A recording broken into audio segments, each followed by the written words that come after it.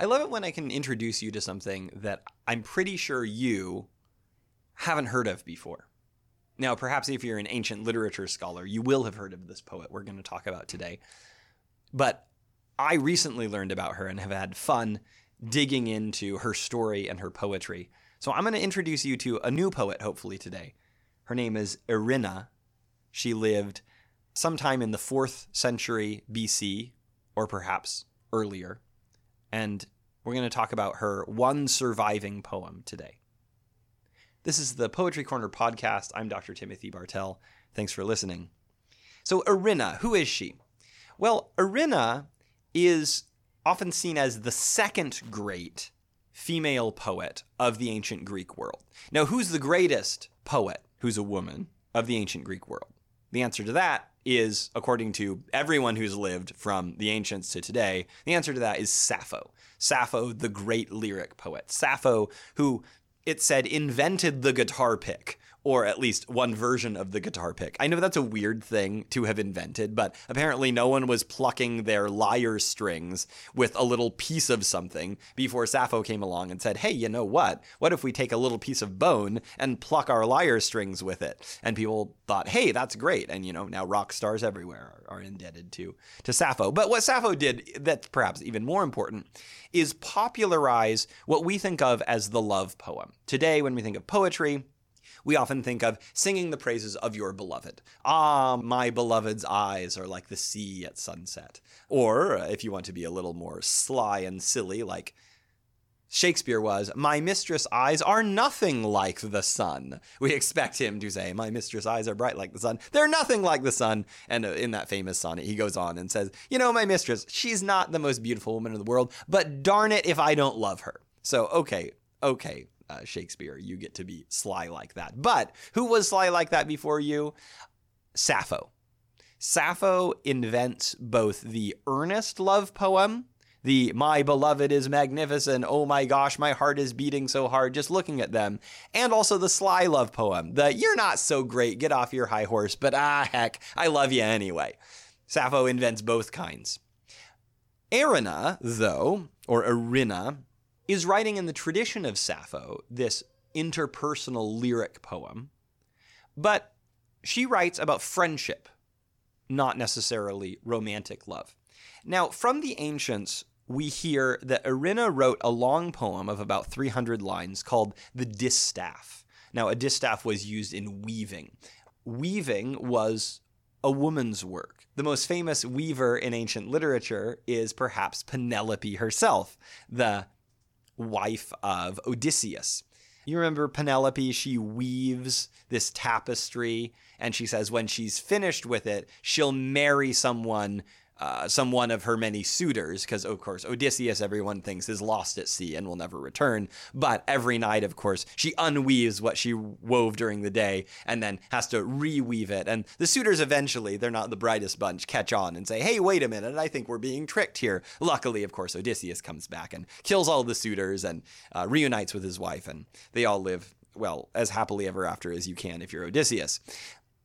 The distaff, then, is a poem that is riffing on this idea that women are weavers. And Erinna, and one of the reasons I like her is because this idea, I think, is very close to my heart in my poetics. She is the weaver not of threads, but of words, but of stories. The distaff used to exist until the 20th century only in tiny little fragments. One of the only fragments we had of it for thousands of years was this fragment. From here an empty echo reaches into Hades, but there is silence amongst the dead, and darkness closes their eyes. So the distaff was a sad poem. It seems to be mourning someone. Another fragment that we had of it was Pompilus, escort fish, you send sailors a fair passage. From the stern, please escort my dear friend. Okay, so a friend is being escorted somewhere. Where? Not just, to another island or to across a river, but escorted probably into Hades. So this is a lament over a dead friend. That's all we had. But in 1938, we discovered, as sometimes happens, a huge chunk of the poem, relatively speaking. Several full stanzas that actually give us what the ancients read and admired in Erinna. So I'm going to read, it's about 25 lines. I'm going to read what we found of the distaff and what confirms for us Erinna's place as a great early Greek poet. Into the deep wave you jumped from the white horses with a crazy step. "I've got you," I cried, "my friend." And when you were the tortoise jumping out, you ran through the great hall's court. Unhappy Baucis, these are my laments as I cry for you deeply. These are your footprints resting in my heart, dear girl, still warm. But what we once loved is now already ashes. Young girls, we held our dolls in our bedrooms, like new wives, hearts unbroken. Near dawn, your mother, who handed out wool to her workers and attendants, came in and called you to help with salted meat. What terror the monster Mormo brought when we were both little girls. On her head were massive ears, and she walked on 4 legs and kept changing her face. But when you went to the bed of a man, you forgot all you heard from your mother while still a child, my dear Baucis. Aphrodite filled your thoughts with forgetting. As I weep for you now, I desert your last rites, for my feet may not leave the house and become unclean. Nor is it right for me to look upon your corpse, nor cry with my hair uncovered, but a red shame divides me. How fantastic it must have been to find those lines. What do we have here? Well, as was suspected, this is a lament for a dead friend. And Erinna gives us this beautiful picture of girlhood in ancient Greece. Now, as I mentioned, the 4th century is often given as her date. An early Greek source says it was around 350 that she wrote. In fact, I think it's Eusebius who gives us 350. But earlier accounts say, in fact, she lived during the time of Sappho, which would have been in the 600s.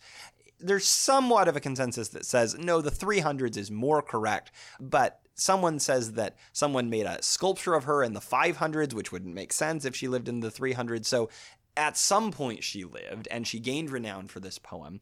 And this poem gives us such a window into the world of these two characters, the speaker and Baucis. Now, is this autobiographical? Is this a literary invention of two friends? We don't know, but either way, it seems so modern to me in its discussion of what they did as kids.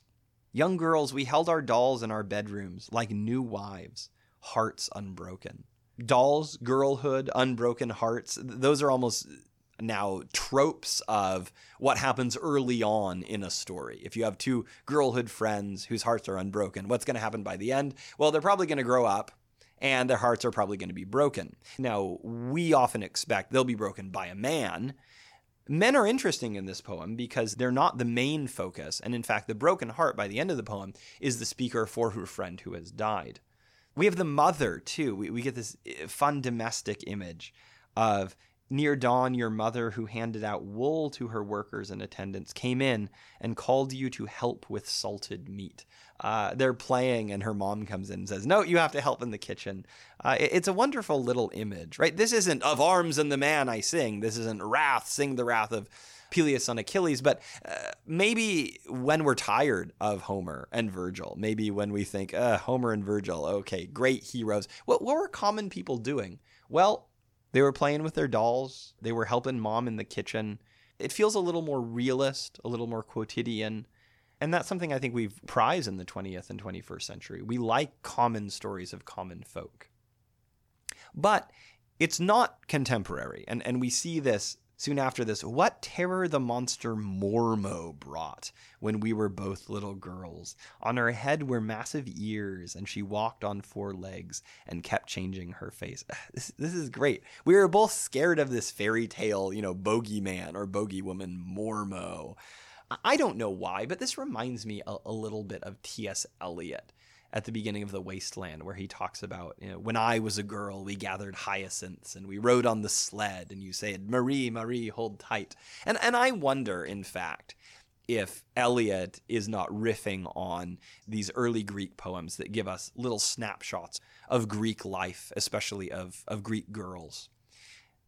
But the fact that the monster Mormo terrified them, we have this idea of childhood fear, right? You're afraid of something that's not going to hurt you. You're afraid of an imitation of true terror. And it seems connected to folklore, to mythology. But Irina takes very seriously Greek mythology, especially the worship of Aphrodite. In the next section, she says, "But when you went to the bed of a man," such an important moment in stories like this. They're girls together, and then a man comes in and ruins everything. Or we don't get any indication that he was unfaithful or horrible, or even broke her heart. But those of us who had childhood friends and maybe grew apart, perhaps because of marriage or even dating, we know that there's sort of this moment where you realize, I'm not just going to be friends with everyone anymore. All of a sudden, the romantic aspects, the marital aspects of life are going to create barriers in ways between me and my friends in ways that we were once too young for, but now aren't. You went to the bed of a man. You forgot all you heard from your mother while still a child. It's not just you forgot our friendship. You forgot what your mother told you. And then there's this line that actually lays the blame at the feet of Aphrodite. "My dear Baucis, Aphrodite filled your thoughts with forgetting." It's a fantastic little paradox. Your thoughts were filled, not with new thoughts, but with forgetting. Forgetting flowed in. The river Lethe is an image of flowing forgetfulness. And it's Aphrodite who makes her forget her mother. I kind of am reading into it this implication that you kind of forgot me, Baucis, or at least you forgot, or perhaps could no longer be in a place where we could be those little girls, hearts unbroken, clutching our dolls. "As I weep for you now, I desert your last rites.